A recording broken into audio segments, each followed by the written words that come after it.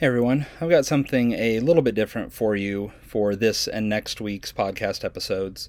What you're going to hear is a class that I co-teach with my good friend Chris Lenore at my church, High Point Church in Altoona, Iowa.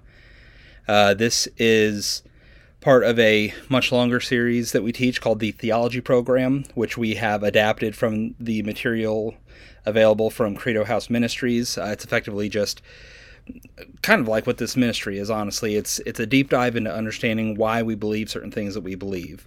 The class that you're going to hear is part of our Bibliology and Hermeneutics class, which is basically what is the Bible, how did we get it, and we're going to be talking about two different topics.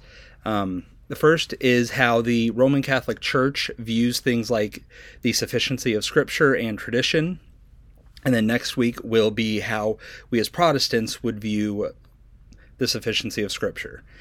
Now, I'll be honest, basically the reason I'm doing this is that I am still kind of recovering from COVID, and so while health-wise I'm fine, there is a kind of a brain fog and fatigue there, and so I figured, while I typically obviously don't post the audio from classes, one, this saves me from having to use my brain too much, and two, this was kind of a unique situation because we were actually locked out of our building, and so while we would typically teach this standing up in front of people, we actually decided to just sit down at the church office and record it as more of a conversation instead of a teaching style. So it might sound a little different. It was very much kind of thrown together spur of the moment. So it's a little rough to start with as we're kind of getting into our groove, but it's a great conversation, really good information, and something that I hope you all enjoy listening to. Now, if you want to see the notes that we're talking about here, because this is kind of a PowerPoint presentation, I will put a link down in the show notes that will take you to Chris's channel where he will have this available. Here we are, Session 2, Sola Scriptura, answering the question, is the Scripture all we need?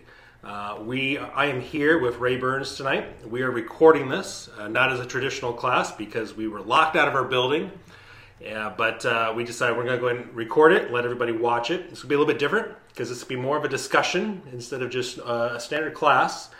And so, Ray, why don't you say hi? Hey, everybody. And he survived everybody from COVID. I did. Although I think I'm destined not to be in front of a class, apparently. So we'll see what week 3 brings us to keep me out of the spotlight. Well, there you go. And if you can't make it next week, the week after that, we're not even having class because it's Super Bowl. We can't compete with the Super Bowl. No, most important thing. Yeah, the most important thing of the year. You have Super Bowl, Easter, then Christmas, and then people's birthdays. So what are you going to do there? So, Ray, we're answering the question tonight, is the Scripture all we need? So, help me think through that a little bit. Why would anyone even ask that question? With our modern thinking, Scripture is a source of absolute truth. And on one hand, we don't like that. We don't like something that we can't define our own truth. We don't like having to come under something that defines truth over us. That's one problem we run into. We also see through history, as we're going to kind of talk tonight, just in general, has Scripture been sufficient for the church and Christians throughout history? Has there been more? And today, do we really want to say that Scripture is all we need, or is there something that we as a church are missing? Yeah, and I think even for a lot of us as Christians, I think there might be people out there who are going to watch this and we say, well, of course Scripture isn't all I need. Because there'd be lots of people out there say, well, no, what if I need counseling? I need to go to my counselor, and they don't use the Bible, Or how about when I go to vote? Well, I don't use the Bible when I vote, And so I think sometimes in our culture, there's this detachment that, hey, when we're at church, Scripture's good things. It's maybe something I do in the morning, go to a Bible study. But when it comes to the practical day-to-day stuff, Scripture's not needed. It's just not relevant. Yeah. And I guess that's a good point on we need to define what we mean by all we need, because is it an answer book where we just open it up to paragraph 3 sentence 7, or do we mean something different when we say that Scripture is all we need, or that Scripture is completely sufficient? Which really kind of gets to the crux of what we're going to be talking about, because tonight we're going to go through Sola Scriptura, as it says for session 2 here, and then we're also going to be talking about Sola Ecclesia, and the two opposing views. Where the Roman Catholic Church comes along and says, hey, with their view, it's tradition and Scripture. Of course, nobody would say Scripture is all we need. We need this other tradition.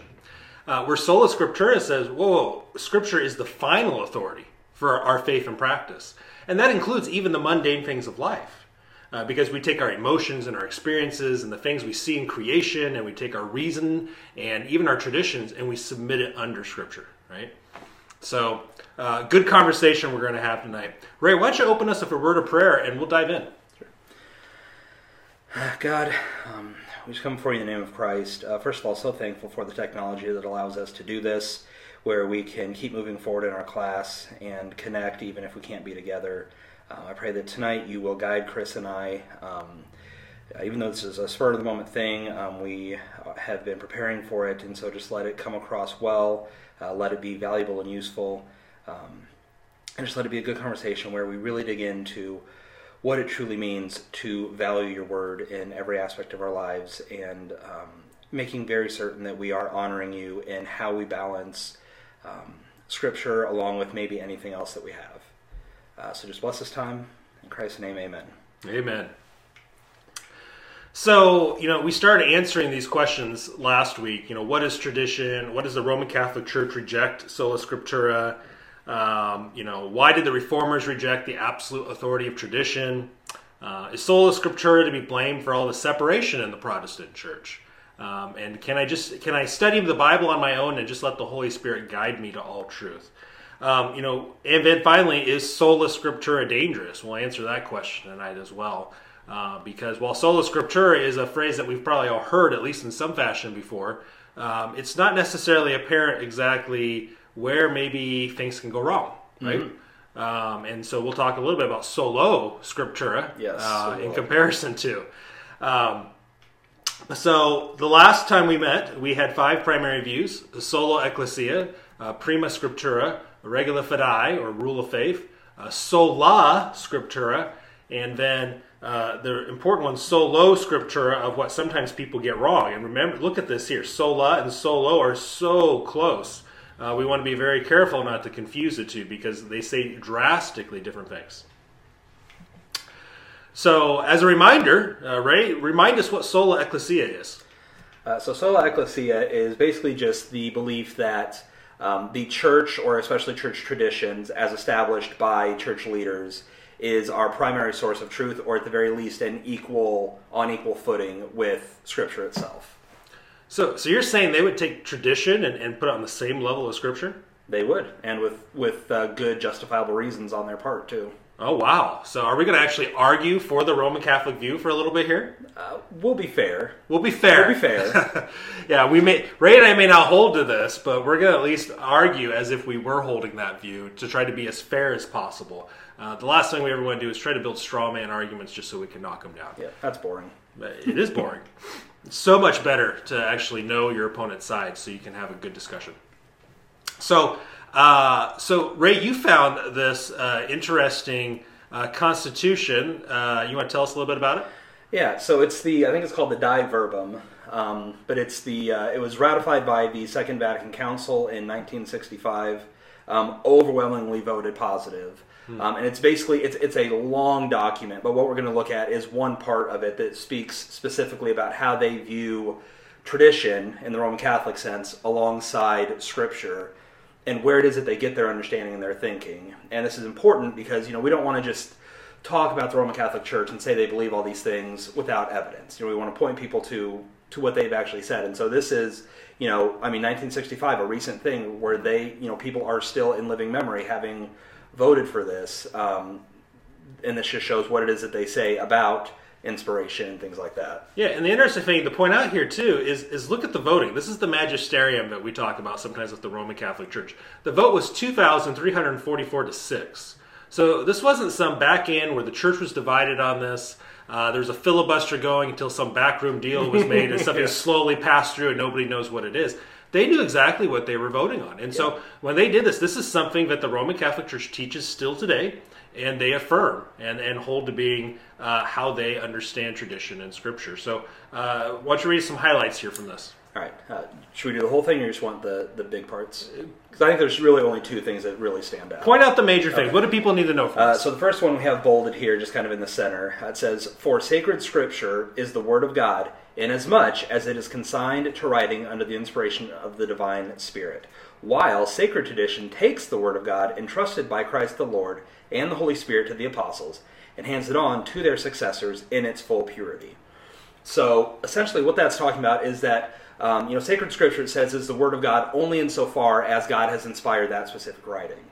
But then sacred tradition are these other beliefs or these other understandings that have basically taken where Scripture has left off and continued on to be almost like a living Bible on its own, where God has, in a way, almost divinely inspired this tradition in the same way He divinely inspired the concrete words of God that we read in the Bible.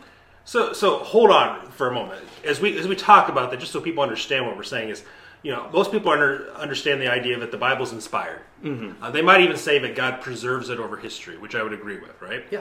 So what the Roman Catholic Church is saying, though, there's this unwritten knowledge bank that is passed down from the apostles to each successive generation of pastors in the Roman Catholic Church, or priests, or popes, or bishops, or whatever you want to call them.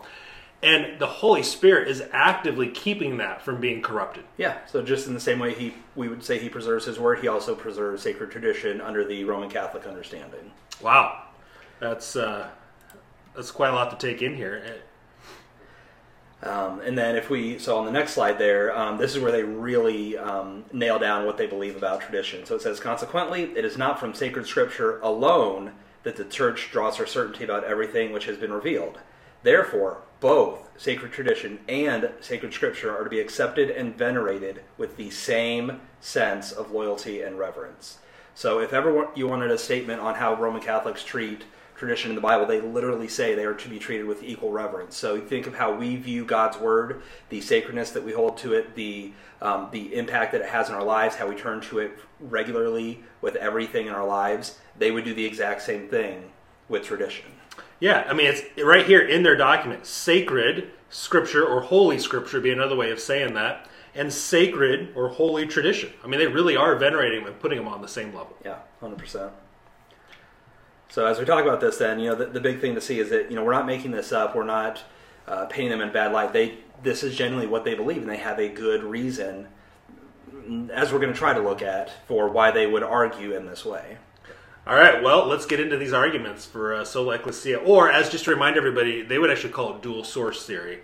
Sola ecclesia would be the Protestant understanding of it, which they don't necessarily like.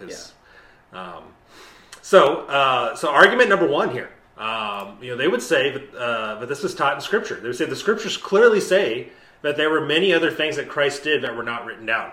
Mm-hmm. And you may say, well, where do they get that idea from? Well, I'm glad you asked, because it's right here. In John 21:25, John wrote this. He said, "And there are also many other things which Jesus did, which if they were written one after the other, I suppose that even the world itself could not contain the books that would be written." So they would say basically along the lines is, the things that are written down, that's your Holy Scripture. But all the things that Jesus did that were not written down, John and the other apostles knew, and they told the next successive generation. And that's your tradition part of it. Ray, tell us about this next one here. So New Testament writers very clearly speak about the importance of tradition. As we're going to see, there's several verses where the Catholic Church has a good foundation from reading these. So 2 Thessalonians 2:15, "So then, brothers, stand firm and hold to the traditions to which you were taught, whether by word of mouth or by letter from us." So here we have two things. One is it very clearly says traditions, and it also says that these traditions can come from letter, which we would understand as Scripture, or by word of mouth, which would be this kind of unwritten bank of tradition that the Roman Catholic Church has preserved. It was funny when I was teaching the morning class, somebody in that class said, "That's not in Scripture." How did they even prove that? And then I showed him these verses and his mouth dropped. So it's like, oh. Yeah, so they do get this from Scripture, or at least have found Scripture to support this idea. Yes, yeah. Yep. 1 Corinthians 11:2, "Now I praise you because you remember me in everything and hold firmly to the traditions just as I delivered them to you." So again, we have this idea, these are traditions, and they were delivered orally, just as they would be doing today. And then Jude 1:3, Beloved, while I was making every effort to write to you about our common salvation, I felt the necessity to write to you, exhorting you to contend earnestly for the faith which was once for all handed down to the saints.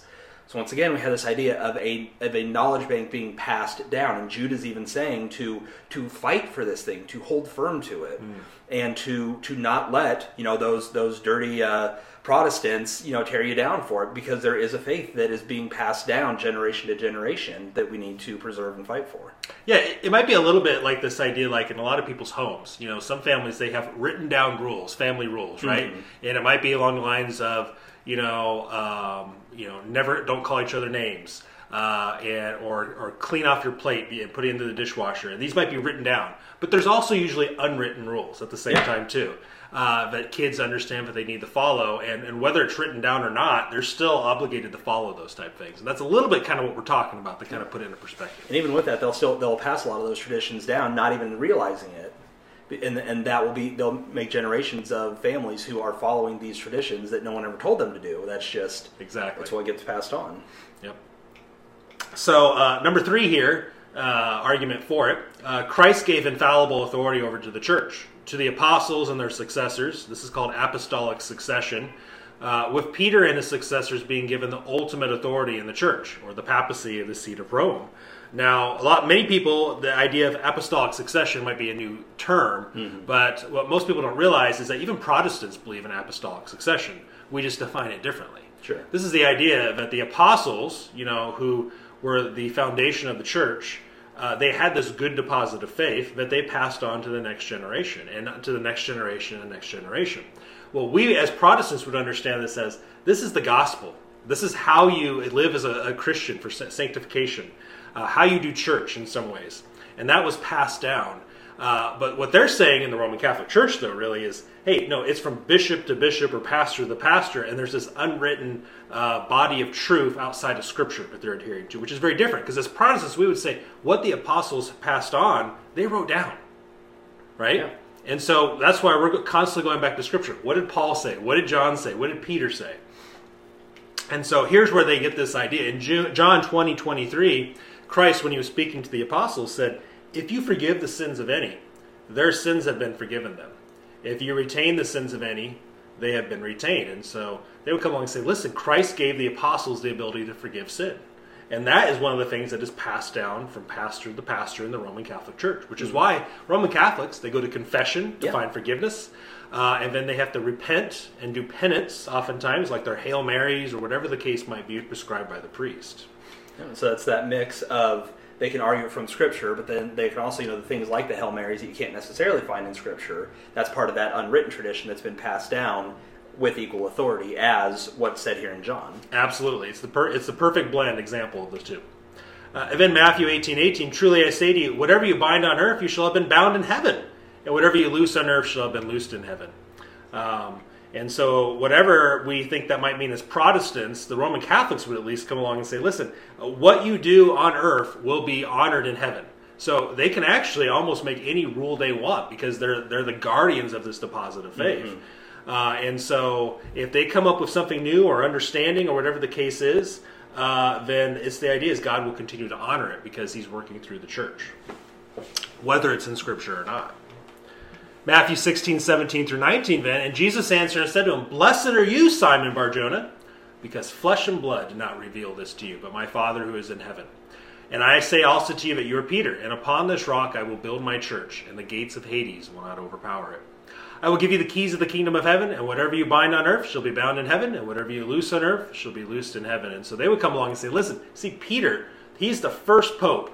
And he was the one who had the good deposit of faith and passed it on to the successive popes or bishops of Rome throughout history. Yeah.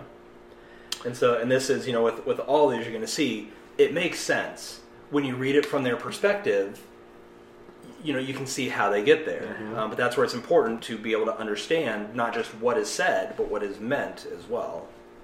Yeah. I think it's important to put ourselves in that perspective. If you grew up in the Roman Catholic Church, and that's all you've ever known, to try to understand anything different would be difficult. It'd be jarring, because you would just, not only what you might be taught these things, but you'd also be living them out, assuming you're practicing going to church Roman Catholic. Pope John Paul II of the Roman Catholic Church, even in 1992, he said this: guarding the deposit of faith is the mission which the Lord has entrusted to his church, and which she fulfills in every age. And so they would define that as this guarding the deposit of faith, or this tradition, is the very mission of the church. Yes. Whereas, we as Protestants would come along and say, hey, guarding the deposit of faith is absolutely part of the mission of the church. But that deposit of faith is the gospel, and it's contained in what's in Scripture type thing. And so different definitions. All right, number 4, Ray. All right, so without the infallible declaration of the church, there would be no way of knowing which books belong in the canon of Scripture. So here we would say that, the Bible you hold today, you have thanks to the authority of the church itself. God didn't come down and just divinely hand us the Bible and say, here are the books to keep, here are the books not to keep. It's only through the meeting together of the church and this tradition that has dictated for centuries that these are the books of the Bible that we hold to be divinely inspired, and these other ones are not. Now, of course, the Catholic Church would add a little bit more to what they see as divinely inspired, but ultimately it is because of the church itself, this authority given by God, that we have the Bible, that we even open to argue about whether sacred tradition is on equal level of Scripture. So it's almost a conflict of interest to say, I believe this Bible is true, but I don't believe in the authority of the church that has established that this is what we are going to read and submit ourselves to. Yeah. And we'll talk a little bit more about that later, kind of how maybe that's not 100% accurate how they view it. Mm-hmm. Number 5 here, without the infallible authority of the church would be hopelessly divided on matters of doctrine and morals. This would not be the church that Christ started. And so the idea here is they take the verses that Jesus talks about. The glory which you have given me, I give it to them, that they may be one, just as we are one. I and them, and you and me, that they may be perfected in unity, so that the world may know that you sent me and love them, even as you have loved me. And so the idea here is Jesus was saying there should be unity within the church, right? And so the Roman Catholic Church says we do have unity. We have one pope, one archmagistrate, and all these churches all over the world answer to ultimately to the Vatican. And so the argument comes along and says, listen, if you did not have that hierarchy, then you'd have all these independent churches, and we would actually have all these different interpretations of the Scripture. Because then who can define what it actually says? Yeah, because there's no higher source that definitively says. It's just a bunch of people on equal footing arguing different points of view. And they're right to a certain extent. They are. I mean, look at where we're sitting right now. We're sitting in the High Point Church office. Across the street from us is one church. Across the corner is another church. They're right. I mean, we have all these divisions, all these different understandings, and this what seems to be a fractured and disunified body of Christ is completely opposite of what he was praying for. Yeah, absolutely. And so, in fact, they even like to say, sometimes in some of their writings, that there are 33,000 denominations in the Protestant church. Yes. Which might be a little bit of an exaggeration, yeah. But we'll answer that a little bit later as we talk about that. So, now that we've argued for it, we're not going to respond to those arguments. So if you're sitting at home with your notes, you might want to just flip back. As we go to 1, go back and look at the argument 4, refresh as we're going through it. We're not going to take the time to do that, though. So let's respond to the sola ecclesia, or the dual source theory. So the first one they did was, 1, it is self-evident that the Bible did not record everything that Jesus said and did. John's purpose in telling his readers this is not because he wants them to seek out unwritten tradition to learn of these other things, but because he wants them to know what he has recorded contains sufficient information to bring one to salvation. There is no reason to think that people need exhaustive knowledge of all Christ said or did. The Bible is not exhaustive history, it is theological history. I sometimes think this is exasperated because in our current culture there's so much reality TV where they have cameras on people for like long periods of time.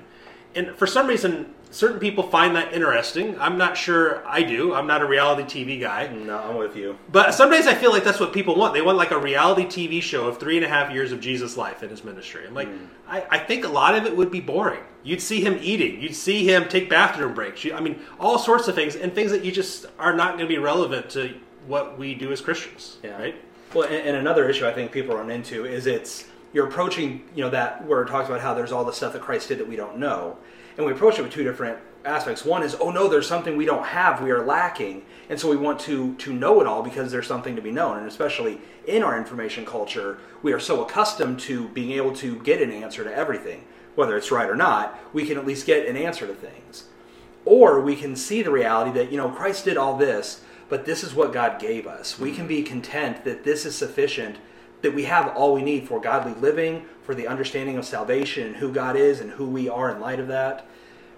Two different approaches to that is going to send us to two different places. Yeah, and so look here what John says. If you kind of look in context, John 20, 30 through 31, he says, "Therefore many other signs Jesus also did in the presence of the disciples, which are not written in this book.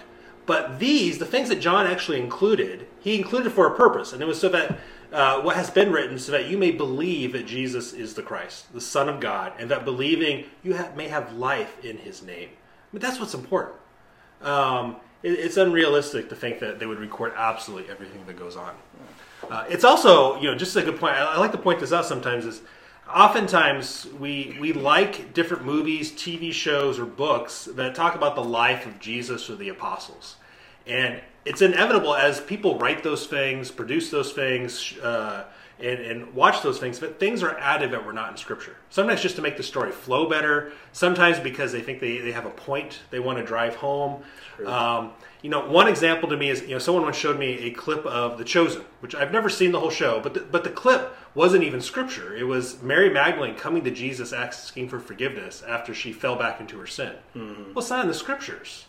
And so we got to be very careful because we can just eat that stuff up sometimes, just think, oh, look how great this is, but it's not what God intended for us. Yeah. We've now essentially almost added to our understanding of Scripture, maybe potentially dangerous, because in the future, what if somebody thinks that's in the Bible and then they go looking for it, and then it's not there, and conflict of interest at times. So, John MacArthur, just a name we like to drop every once in a while.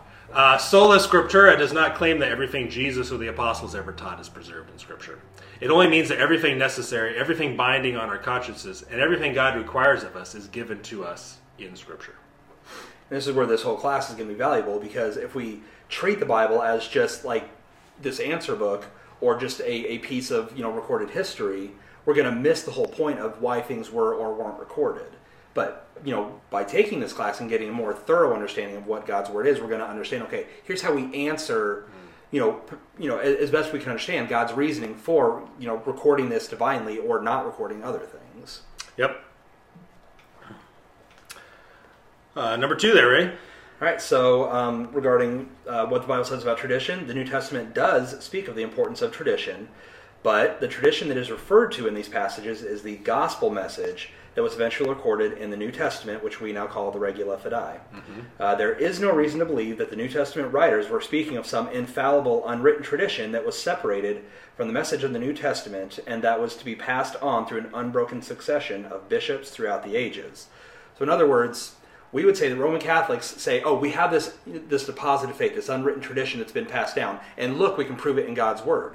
But there's no reason to think that when the apostles were writing, that they were thinking of this unwritten tradition and this deposit of faith that would be passed on, that they were not writing down. Everything that they wrote down is what they wrote because we needed it. Yeah. And they had no mindset of, oh, well, when I'm talking about this tradition, I'm talking about the gospel tradition, but also something extra. No, they were just speaking purely of their tradition of what the gospel is and why we need Jesus Christ.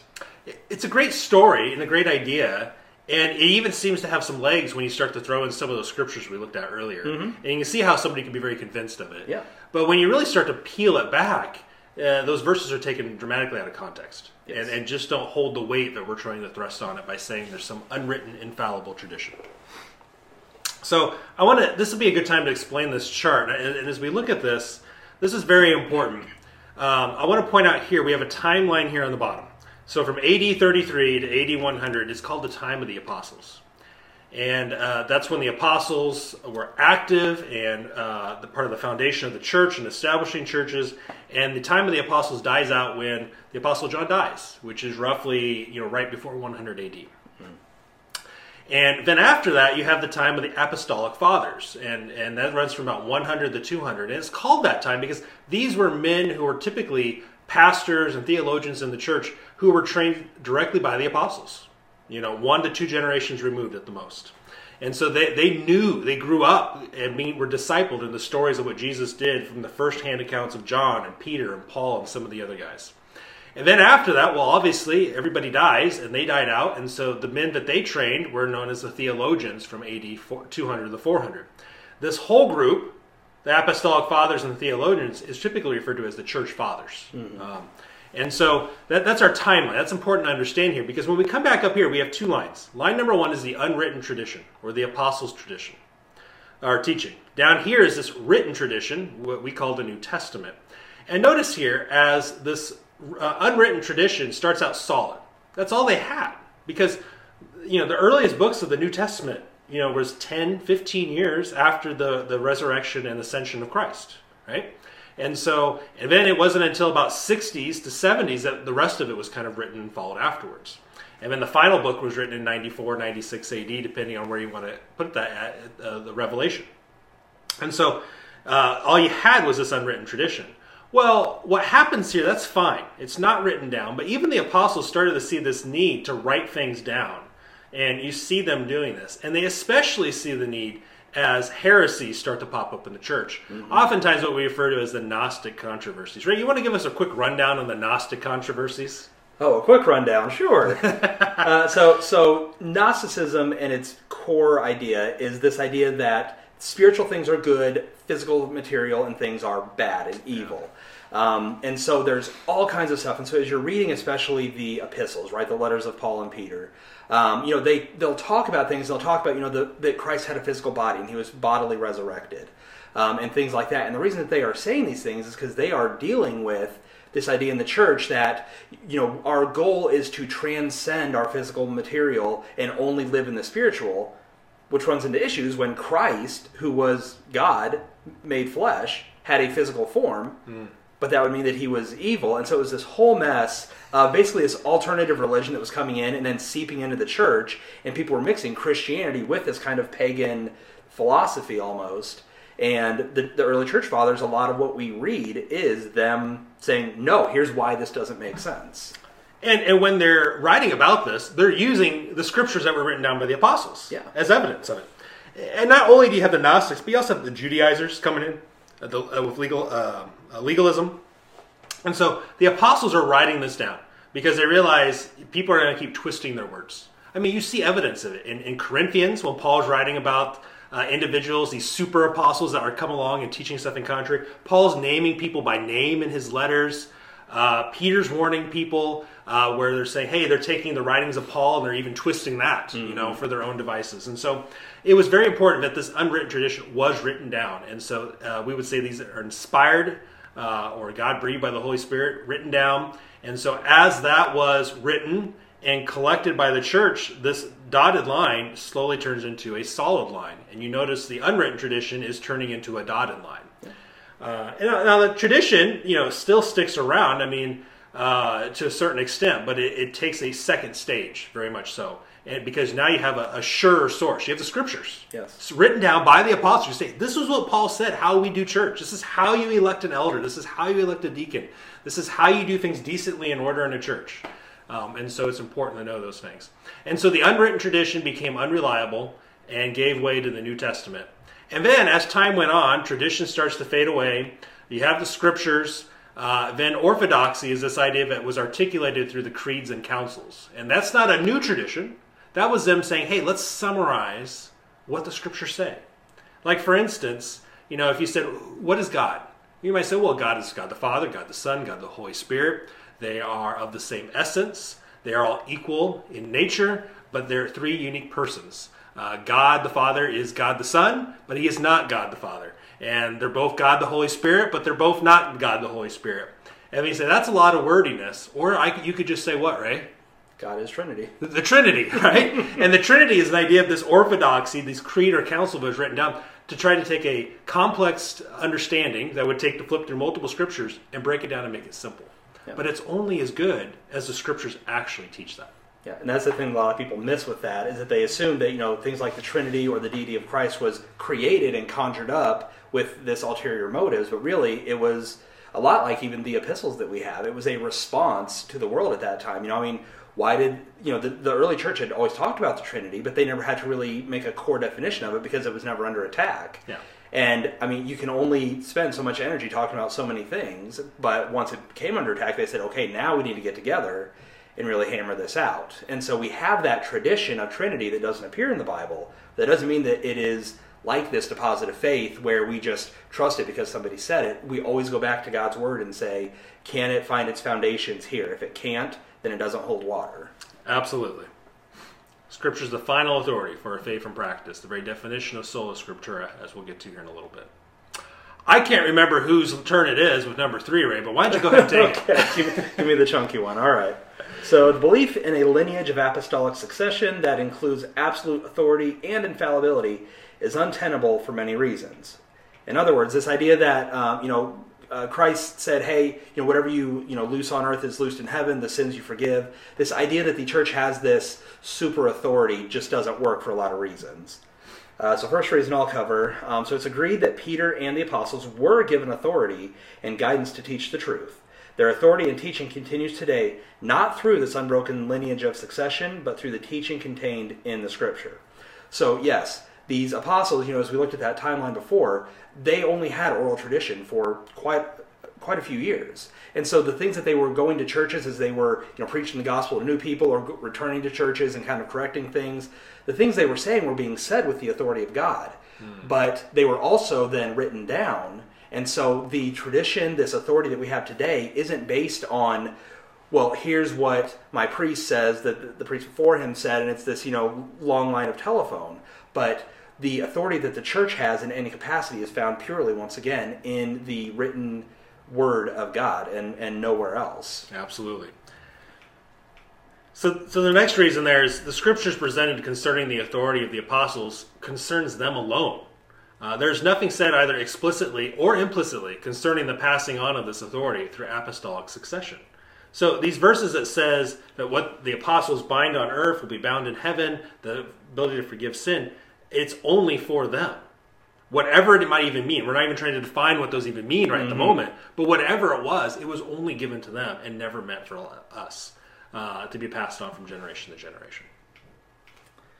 All right. Next, the theory of papal infallibility cannot be found in the Church until the Middle Ages. It wasn't declared dogma by the Catholic Church until Vatican I in 1870.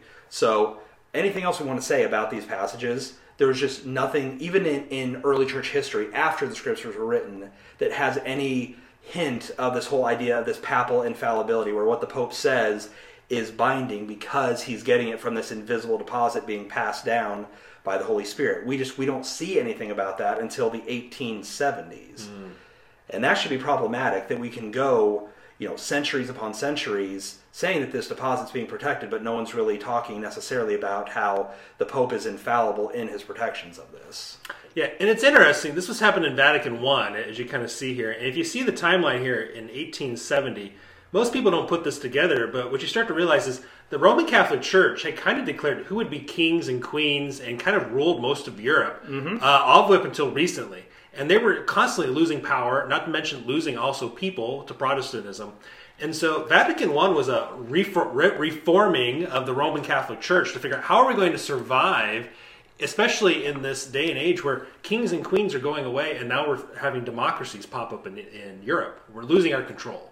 And so this was their way of kind of coming back and trying to garner some power in a lot of ways. And so it's interesting they start pulling this papal infallibility out at this time. It's almost like a kid's game where, you're starting to lose the game, and so suddenly you make a new rule in the game so that you don't have to lose. And whose kids do that? I've read books about. Yes, it's a game you can't win because it's always changing. So we'll skip reading, but you can see there, and it'll be in your notes to read Vatican I, 1870, if you choose to do so. So as we look here, if God wanted believers to see the church as an institutional authority that houses infallibility, either through the unity of the bishops or the ex cathedra statements of the Pope, then it goes without saying that this would be a primary doctrine that the Bible should explicitly address.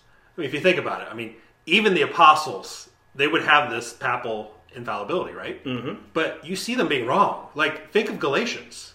I mean, Paul has to openly rebuke Peter. Yes. Right?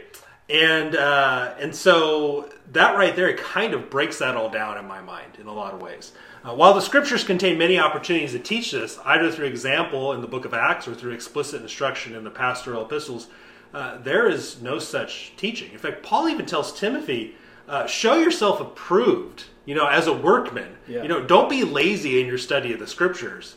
He doesn't say, hey, make sure you got all your tradition memorized and down and or anything like that. It's give credence to the scriptures, which would have been mostly Old Testament scriptures at that time, just so we're clear. Well, and you think about it, you read the New Testament especially, the gospel is very clear. People argue it, but it is very, very difficult to say that the gospel is not clearly presented about who Christ was, what our sin has done with us before a holy God, our need for a Savior, what Christ did on the cross, how you even get saved. People can muddy it up, but I mean, really, it's crystal clear taught in Scripture if you are just looking for what God's Word says. For something as important as this whole papal infallibility, you would think it would be equally stated because of how critical that teaching is within the Roman Catholic Church. And yet you have to really squint and twist and come into it with certain assumptions in order to even try to find it in there. Absolutely. So many opportunities to include it, and yet it never is. Wrap up this section here for us. All right. So to rely solely upon unwritten tradition begs the question and makes one wonder why such an important doctrine is unmentioned in Scripture. So I guess I jumped the gun there. All attempts to find the doctrine of infallible apostolic succession in Scripture must be labeled as eisegetical theology, which is reading your theology into the text rather than deriving one's theology from the text.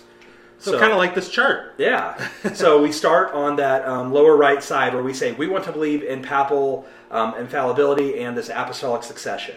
So then we're going to dial it back and say, okay, we want to believe that. Let's go find that in the Bible to make our case. Rather than saying, wow, here's what God's Word clearly teaches, so this is what we need to do with our lives today. Because you can't start with the Scripture and then get papal infallibility. You have to already assume it's true, then go find individual verses to support you. So eisegetical theology is really just taking what you already believe and reading it into the text. Yeah, it's cherry picking. Yeah. Yep. Whereas really, as Christians, what we should be doing is starting, what did it mean to the original audience, right?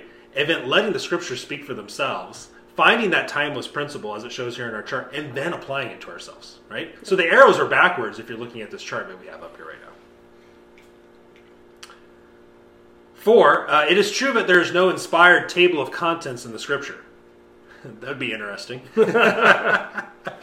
Most people don't even realize that chapters and verse numbers aren't even inspired. That's just man-made. We're not going to get into that yet. In fact, in the original Greek, it's all capital letters with no punctuation. Make it even worse. And that's why I'm not learning Greek. It's so confusing. But it is equally true that the Scriptures do not teach papal infallibility or the infallibility of tradition. When it comes to the issues of canon, we must not look for a declaration producing absolute certainty, but a recognition producing moral certainty. Moral certainty is this idea that it's an obligation imposed by the weight of evidence. So you look at all the evidences and say, hey, this must be what it is because everything's pointing in that direction. This evidence is substantial and morally binds the informed, responsible thinker to submit to the evidence. The Roman Catholic solution of infallible tradition does not resolve anything, since according to Roman Catholics, Scripture was not infallibly declared until the Council of Trent. So this is a very interesting thing. The church really came together in the 4th century and said, not that they cherry-picked which books they wanted in the New Testament, but they basically affirmed it. Mm-hmm. Most of the churches that came out of that time period of persecution and now they had freedom to come together and meet were saying, hey, we got this, and they were pulling it together. They had some criteria and they said, hey, we're mostly matching and we're all in agreement. There was just a few books they had to kind of maybe discuss a little bit and work out. And so that's 4th century. So then 1,100 years later, in the Counter-Reformation, which is really what the Council of Trent is, they come along and say, whoa, this is really what the canon is. And they added books.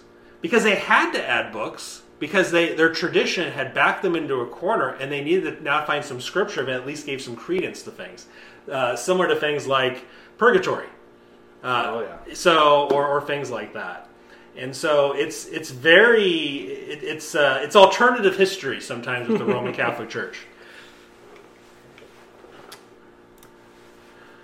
Ray, answer, what's this question of unity? Answer that one. So as we talked about, if you don't have an overwhelming or overriding authority who's dictating, life and practice, then you're going to have all this fracture, and we're not going to have that unity that Christ prayed for. Yeah. So there's a few ways that we need to really understand that, because that is really, and we want to be sensitive. I mean, that's a point of struggle and sorrow for a lot of people. I mean, there's people who have left Protestant theology for Catholicism just because they read a verse like that and they say, oh, well, the Catholic Church has unity. They're just one big church. They're not one of these, places where you got churches on street corners across from each other. Yep. So one of the ways to answer that, though, is that the unity that Christ prayed for was not absolute creedal unity. In other words, absolutely agreed in every single individual belief, but functional ontological unity. And this was fulfilled at Pentecost when the Holy Spirit baptized all believers into one body. So in other words, when Christ was praying for this unity, he wasn't praying that we would all get along, hold hands, and agree about everything, because I think we'll talk later, that's actually good that we don't always agree. But instead, he was praying that we would be united through the Holy Spirit indwelling all true believers of Jesus Christ. And at Pentecost, that's what we saw, right? In Acts 2, when the Holy Spirit was poured out on everyone, and now every believer everywhere is united functionally in this Holy Spirit that we are given as he seals us for the day of redemption. And so Christ's prayer was answered, just not how we may have assumed it would be. Because there really is unity. There's unity between the rich man and the poor man when they're in Christ. Mm-hmm. There's unity between the Jew and the Gentile, between male and female. There's unity between Christians who lived 2,000 years ago and us who live today. Yeah. We're all one in Christ, and that's that unity. If we're truly in Christ, yes, to be baptized in the Spirit. And even these churches on the street corners would agree on the basics of the need for the gospel, the whole, holy living through the power of the Holy Spirit. I mean, those are things that we may disagree on how we go about that and what that looks like, but we all have this foundational understanding because the Holy Spirit is the one giving us that unified truth. Absolutely.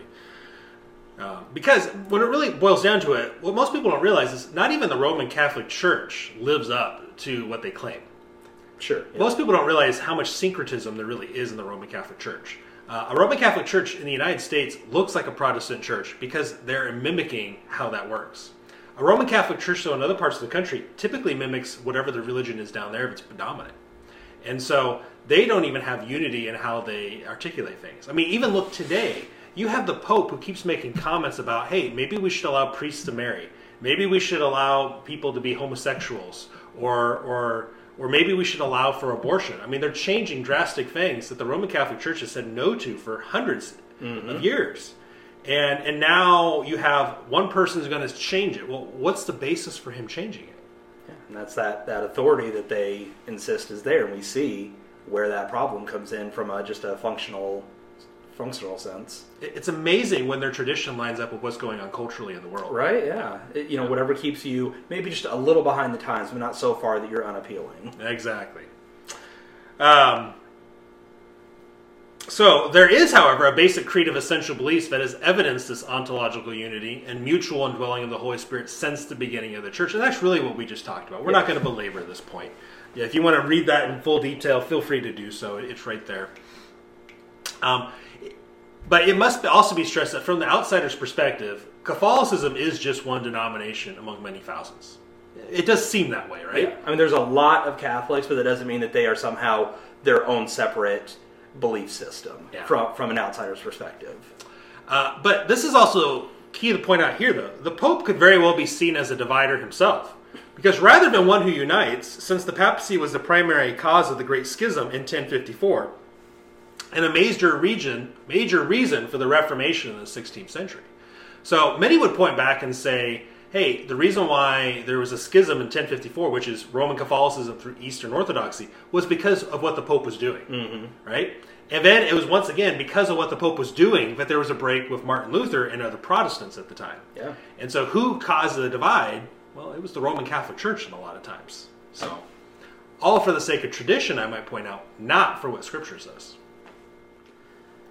All right. Nevertheless, this does not excuse the Protestant Church's lack of practical unity. we should all strive to exemplify what we truly are, which is the unified body of Christ. So we do need to be honest and say that, yeah, there are times where we are not unified, where we are bickering over complete and absolute nonsense. Yeah. And while that doesn't break what Christ prayed for, that's still not us striving towards the same goal, because we get so swept up in these minor issues that we let it become a major one.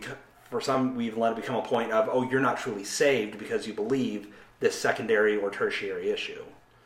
Yeah, sometimes we think unity is, well, we'll just let anything go by and we'll accept everybody. But really, no, if you look at the New Testament example, they maintain unity by saying this is the strict standards in which we believe and this is how we practice our faith. And you see church discipline as a thing. And so there cannot be unity when nobody is willing to call out who has actually departed from the faith. Yeah. So, just so you know what we're talking about, here's some beliefs and practices in which the Christians have always been unified.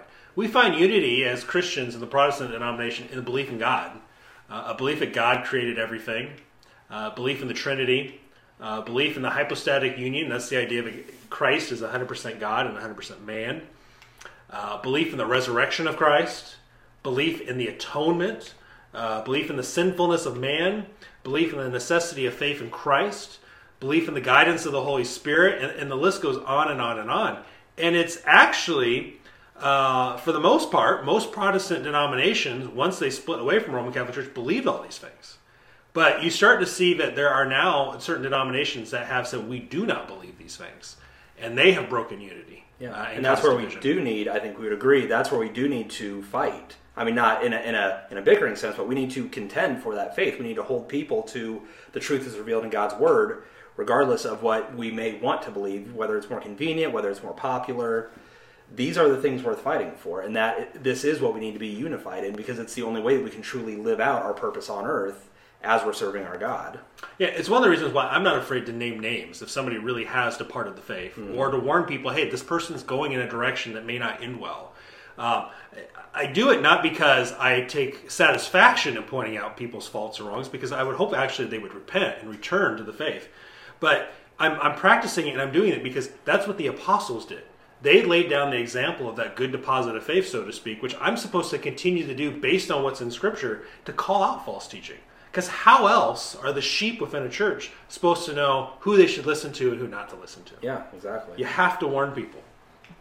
And that'll do it for part one. I know it's kind of an abrupt end, but then this just transitions into next week's episode, where we're going to talk about the more Protestant view that we would hold to of the sufficiency of Scripture. So stay tuned next week, and if you want to see this, or the notes for this, like I said, there's going to be links down in the show notes. Thank you for listening to this episode of Onward in the Faith. Make sure you subscribe to the podcast and visit onwardinthefaith.com, where you can read hundreds of articles about every area of the Christian life. If this ministry is a blessing to you, there are 3 ways that you can support it. You can pray for Ray and Onward in the Faith itself. You can share this episode with others, or you can help with various expenses by visiting patreon.com/onwardinthefaith or following the link in the show notes. We hope this episode has encouraged you to keep moving onward in your faith towards maturity in Christ.